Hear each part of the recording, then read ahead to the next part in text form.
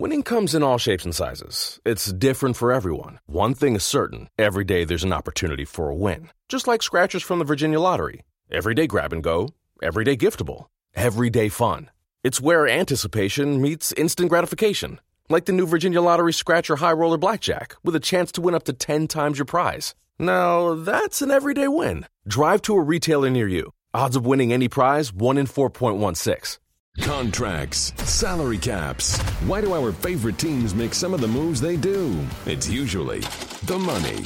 It's time for the Business of Sports with Andrew Brandt. Hey there, boys and girls. Welcome to another edition of the Business of Sports with Andrew Brandt. As you know, it's presented by betonline.ag. That's your online sportsbook experts. They're the exclusive partner of Podcast One Sportsnet, which this podcast is part of. If you want to get in, use your promo code PODCAST1. You get that 50% sign-up bonus. betonline.ag. And that segues to what we'll have a special guest talking about betting this week with March Madness and 1 in 5 Americans betting. We'll get to our special guest in a minute. First, my rant of the week, and it's about the Mike Trout contract. There's nothing more impressive about the business of sports this week than Mike Trout reported $420 million contract. Now, I think there are a couple options at the end of it, but there's 350 plus, 370 plus, I don't know what it is, that is fully guaranteed. You know, when Bryce Harper signed with the Phillies a couple weeks ago, then the Twitter machine went crazy when he sent something about, sure, I'm going to contact Mike Trout, tell him to come home. Mike Trout, a regular Philadelphia Eagles season ticket holder, big-time guy at the Jersey Shore, always around the Philly area where I'm coming to you from. And the natural inclination was, yeah, get him with Trout, get him with Harper. The Phillies have a juggernaut. Mike Trout comes home. Great. But as I said, I tweeted, no way the Angels let that happen. And man, the tweetbacks, like, oh, he'll never sign with the Angels. He wants to come to Philly. He will turn down anything the Angels come with him. Well, it turns out he's not turning down this. This is the contract of the century, so far at least. And it puts to shame every other contract in every other team sport, not only the NFL, but also NHL and even NBA, where the biggest contracts are in the 200-plus range. You know, again, you know my thing about guarantees. This will be mostly guaranteed contract. Guaranteed earnings of probably over $350 million, which will eclipse Bryce Harper, $330 million. You know, the NFL, the largest guarantee, full guarantee, is really $84 million from Kirk Cousins. And I know, here they come again, more players in baseball. Yeah, there are more players in soccer than in the NFL. Should they get paid more? More players in the NFL than soccer players, more players in the NFL than hockey players, more players in the NFL than pick another league. So, again, don't come to me with lazy about they play more games. Okay. I'm just not even going to deal with that. Mike Trout, this contract is amazing, and it had to be. I mean, it basically had to be. The Angels were not going to get him for anything but stupid money, even a year or two before he becomes a free agent, because they weren't going to let him sniff free agency in a world where Bryce Harper and the Phillies were potential bidders. And not only did they have the money, the Phillies, and Bryce Harper to attract him, but he's from Philly. He's a Philly guy, as everyone says. But it's not going to happen because Mike Trout is going to be an Angel for many years to come, just as I think Albert Pujols still has like 3 years left on that deal. Remember that deal? For a guy who was 30. This is a guy who's 26. It'll take him to, I think, 39. And Mike Trout's going to be an Angel. And I don't even see them trading him. Why would you ever trade Mike Trout, best player in baseball? And by that time, if he continues his upward trajectory, that'll be a reasonable contract. But they had to sign him, and Mike Trout had to take the deal. You get offered a multiple of the best deal in the history of the sport a year before free agency. You got to take it. You got to take it. So I get it. You know, people say, well, Mike Trout should have, if anyone says Mike Trout should have waited. Waited for what? Waited to get the same deal in Philly in 2 years? No, you don't do that. I mean, is it going to go up that much in free agency? No. They basically paid retail prices, free agent prices, for someone who's not a free agent.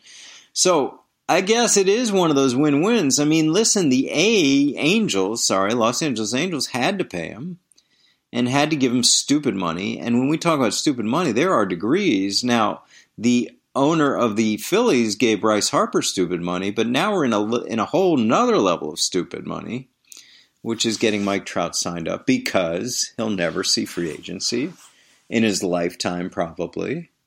And to do that, you had to not only overpay, but you had to stupid pay, and you had to go beyond stupid pay and give him this premium of $100 million, almost more than Bryce Harper, who eclipsed the record of by $30 million. It's just amazing, the money going to these players. But kudos to Mike Trout, and I guess kudos to the Los Angeles Angels, who forestalled the possibility of Mike Trout ever wearing another uniform. The only way he'll do that is if they want him to through some kind of blockbuster trade down the road. That is what's going on with Mike Trout. Now, a word from MetPro. You know them. They've been on the podcast. Angelo Poli, the founder and chairman of MetPro. They are that proven platform. They help people transform their bodies. C-level executives, athletes, all types of people. And as I tell you every week, this is data. This is not guessing. There's no guesswork. They use your individual data. They identify the best nutrition, the best training strategy, to use your metabolic profiling to get the baseline. They're experts. They trained at what they do. And they know you have stressful and busy lives, busy schedules. So, as I've experienced, they work one-on-one, identify a specific response to diet and activity. They make adjustments based on personal goals, lifestyle, and needs. So, don't spend hours doing it without purpose. You can take progress to the next level. What do? You go to metpro.co with my code BOS, metpro.co/BOS. That'll get you in with my code to MetPro. On to our special guest. My guest on the Business of Sports podcast this week is Sara Slane. Sara, I know well from the gambling world. She's Senior Vice President of Public Affairs for the American Gaming Association, and what a year it's been for them. I thought I'd get her on to talk about this week, maybe the busiest week for gambling, I guess, in college sports. It's March Madness, and I saw the release from the American Gaming Association about the vast numbers being spread around this week in gambling, and it's always the case, but we're in a new era right now. I want to talk about it. So, Sara, welcome to the podcast. Good to talk to you as always. Hey, Andrew. Thank you so much for having me. What a week, huh? Now, let's talk about March Madness pre-legalized sports betting, because as we know, we're in a new world since the decision invalidating PASPA that regulated sports betting. And now state by state, we know what's going on, legalization. So I guess the question is, maybe before we get into some specifics, compare the pre-legalized sports betting world to this week, and how different is it? Yeah, thanks, Andrew. I think the hardest thing for us, because we've had a lot of questions about just the year-over-year comparison, is we are moving into an era now where we have 8 states with legalized sports betting, and have given now the consumers the ability to actually go legally bet on the tournament, and versus where we were this last year at the same time, where you only had the ability to legally bet in the state of Nevada. So definitely a new territory for consumers, for the gaming industry, for the sports industry, and so it'll be really, really interesting to see over the next 2 weeks when we get those results back from those states with legalized sports betting, to see how much of that is actually taking place in the regulated market. Now, you put out a number that's obviously eye-popping. Americans are expected to wager $8.5 billion on this year's March Madness, the NCAA tournament. Now, can you compare that number to, for instance, before these 8 states have legalized gambling as they do this year? Yeah, it's unfortunately this is definitely more of an art than a science. Sometimes extraordinarily difficult to calculate. So we know the number's big. We've guessed that for a long time. We've been consistent in saying it's somewhere in its totality, the illegality around $150 billion that's being wagered illegally. And so I think at the end of the day, it will be interesting now to move and see if consumers are doing this in a legal, regulated fashion versus what they have been doing and what they've been forced to do because they haven't had the ability to actually gamble on a legal platform. Yeah, it is interesting because now we are talking about legal. It just sounds so weird now. We're in the first March Madness with the decision, for those who don't know, the Supreme Court allowing a state-by-state approach to legalize sports betting this past May. So here we are. A number of stats that I want to sort of run by you and get to elaborate on. The 47 million American adults wagering on March Madness. I guess my quick math comes out to about one in 5 adult Americans. That's right. That. Is that right? Yep. 1 in 5, which is astounding. Adults will have placed a bet during the tournament at some point in time. Now, when you say bet, are you talking, does that include the sheets? I'm sorry, does that include the brackets? Like filling out the brackets? Yeah. Yeah, so it's a combination of a couple things. It is those people that are filling out the brackets, doing those office pulls, which oddly enough are majority of the time are illegal, as well as with a friend to the more elaborate bets that are taking place either online or a bookie. Can you elaborate on that where you just said sort of I want to follow up on that some of these office pools, or a lot of them, are in fact illegal? Yeah, that's right. And, look, our intent in releasing these numbers is not to be the fun police and, say these things need to be shut down. And my gosh, I'm not betting with my kids, but my kids are filling out the bracket with me. It's clearly something that's fun, is enjoyable. People socialize around it. But I think it speaks to the larger issue, which is, gaming and betting on sports is a part of the American culture. And, I think that's why sports betting has taken off in states. It's such a have 8 states already up and running, as well as then an additional 3 states that have the ability to move forward with legalized sports betting in the District of Columbia. Again, I think it goes back to the fact that this is a part of our culture. This is something that's been going on for a long time. Right. And, the preference is to bring it out into the legal market and, from a consumer protection standpoint, as well as recapturing lost revenue. Yeah, you make a great point that you and I have talked about over the years about fan engagement. I know from the NFL, obviously, the fan engagement is so much better with First Fantasy and now legalized sports betting. And that's so true with this March Madness experience. I think one of your release points was that 57% of Americans said if the team they bet was in the Final Four, the games would be more entertaining. It's kind of an obvious statement, but it is dramatic that people are much more engaged when they have a wager on the game. Yeah, that's right. I mean, I think this has been common sense, and as you said, something that we've talked about for years, that when you have skin in the game, we saw it with daily fantasy sports. We actually did years ago, prior to the Supreme Court ruling. We looked at the fan engagement then with brackets, how many more games were being consumed for how much longer. And, without a doubt, people they're invested. They're invested in watching the tournament. They are invested in watching teams that they may not necessarily have normally watched. So I think, we're able to kind of prove now that there is that direct correlation.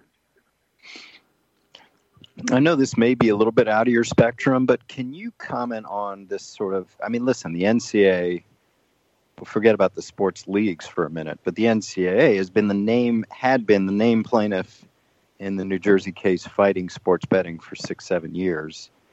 And certainly they're not thrilled about association of betting and amateur college sports.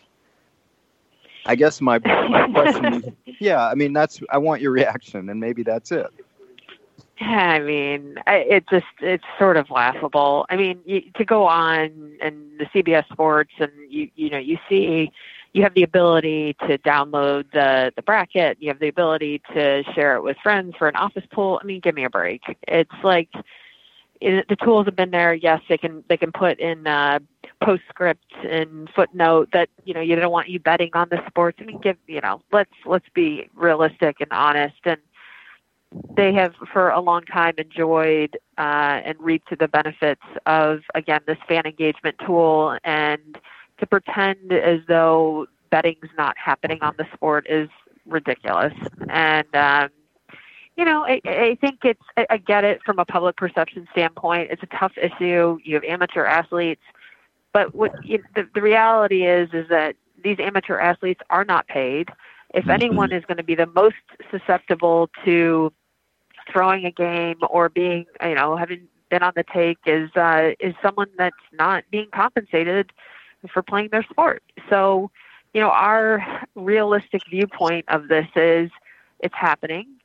Let's work in partnership together then to figure out how we can detect when something suspicious is happening and share that information through law enforcement and, tackle the problem together. But to act as if the old bury your head in the sand analogy that this isn't happening is just ridiculous.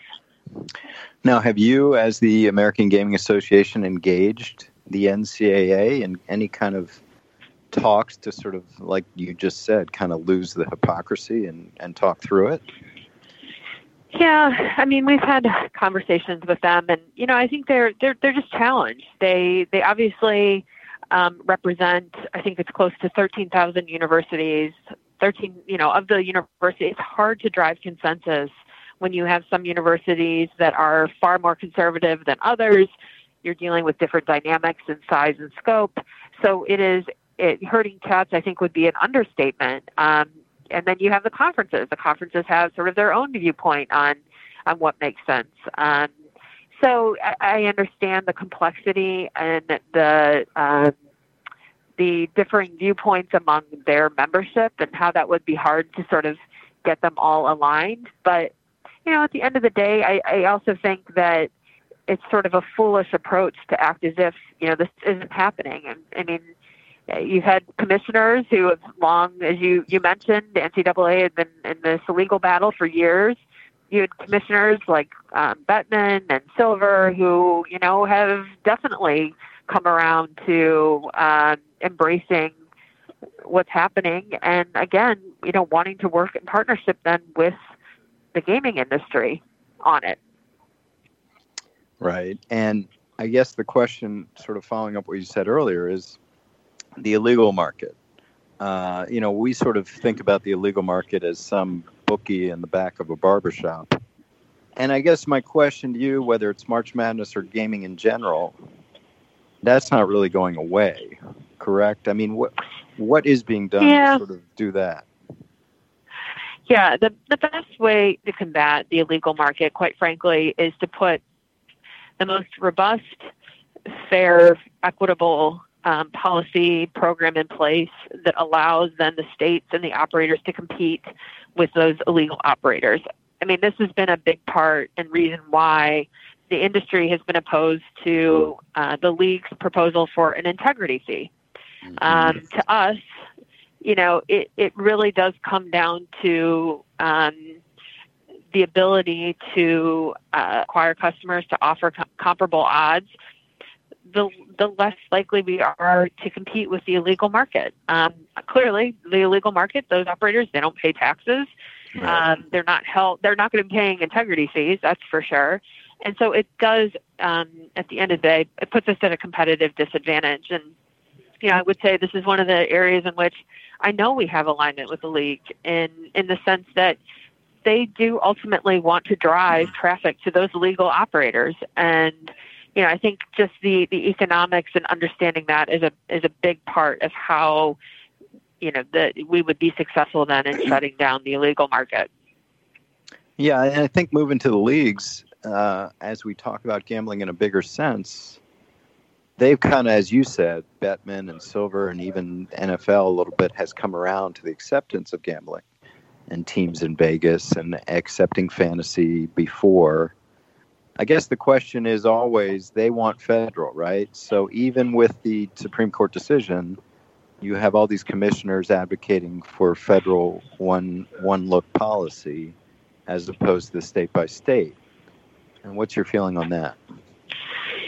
Yeah, I mean, our feeling is that, this is, we certainly know our industry, with all due respect, better than the leagues. And the reality of the situation is that gaming is largely determined on a state-by-state basis. It has not been typically regulated at the federal level, although we have very stringent requirements when it comes to anti-money laundering and consumer protections in place from a federal standpoint. But gaming is largely dictated by a state, through a state-by-state process. And, I really am not sure why they have pushed for a federal framework other than because at the end of the day, the gaming operators are the ones that have to adhere to whatever's put in place. So the burden's really on us, not on them. I think from a simplicity standpoint, it certainly sounds a lot easier. But the fact of the matter is it's incredibly difficult to pass legislation. It's a lot easier to kill it. I think most Americans would agree and just sort of looking and the frustration and getting things done in Congress, it's very, very, very difficult. So, our argument has been there isn't anything that has been presented thus far by some of the senator proposals from a federal standpoint that we aren't already doing at a state level. And so to us, it's just another layer of bureaucracy that costs a lot of money. And again, it cuts into our ability then to shut down the illegal market. And I think people need to know this is state by state, and it's not going to be all states. I don't think we're going to see legalized sports betting in Utah. So yeah. Where do you see this going? You mentioned 8 states as we sit here today, 8 months, 9 months after the decision. Any predictions towards number of states, end of year, by the NFL season or this time next year? Yeah, so the old prognostication, it's always hard. And, I think, we've seen 11 states right now that you have the ability to move forward, and the District of Columbia. And right now, we have 22 states that have legislation pending. So a lot of this, I've been doing policy advocacy work for a long time. Things fall apart, they come back together again, and it is truly the sausage making on steroids. So we'll see what happens by July when a lot of the legislatures adjourn.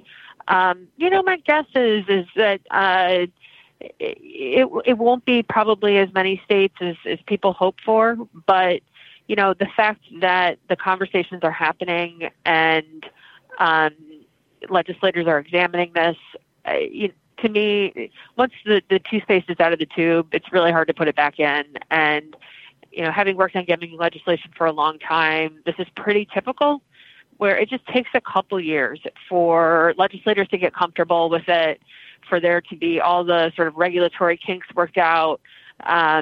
So, anticipate that this conversation is going to continue for the next, 3 to 5 years. And, I think the efficiency of the market probably won't be realized for some time. But, the steps in the right direction versus where we were a year ago. Yeah, completely different.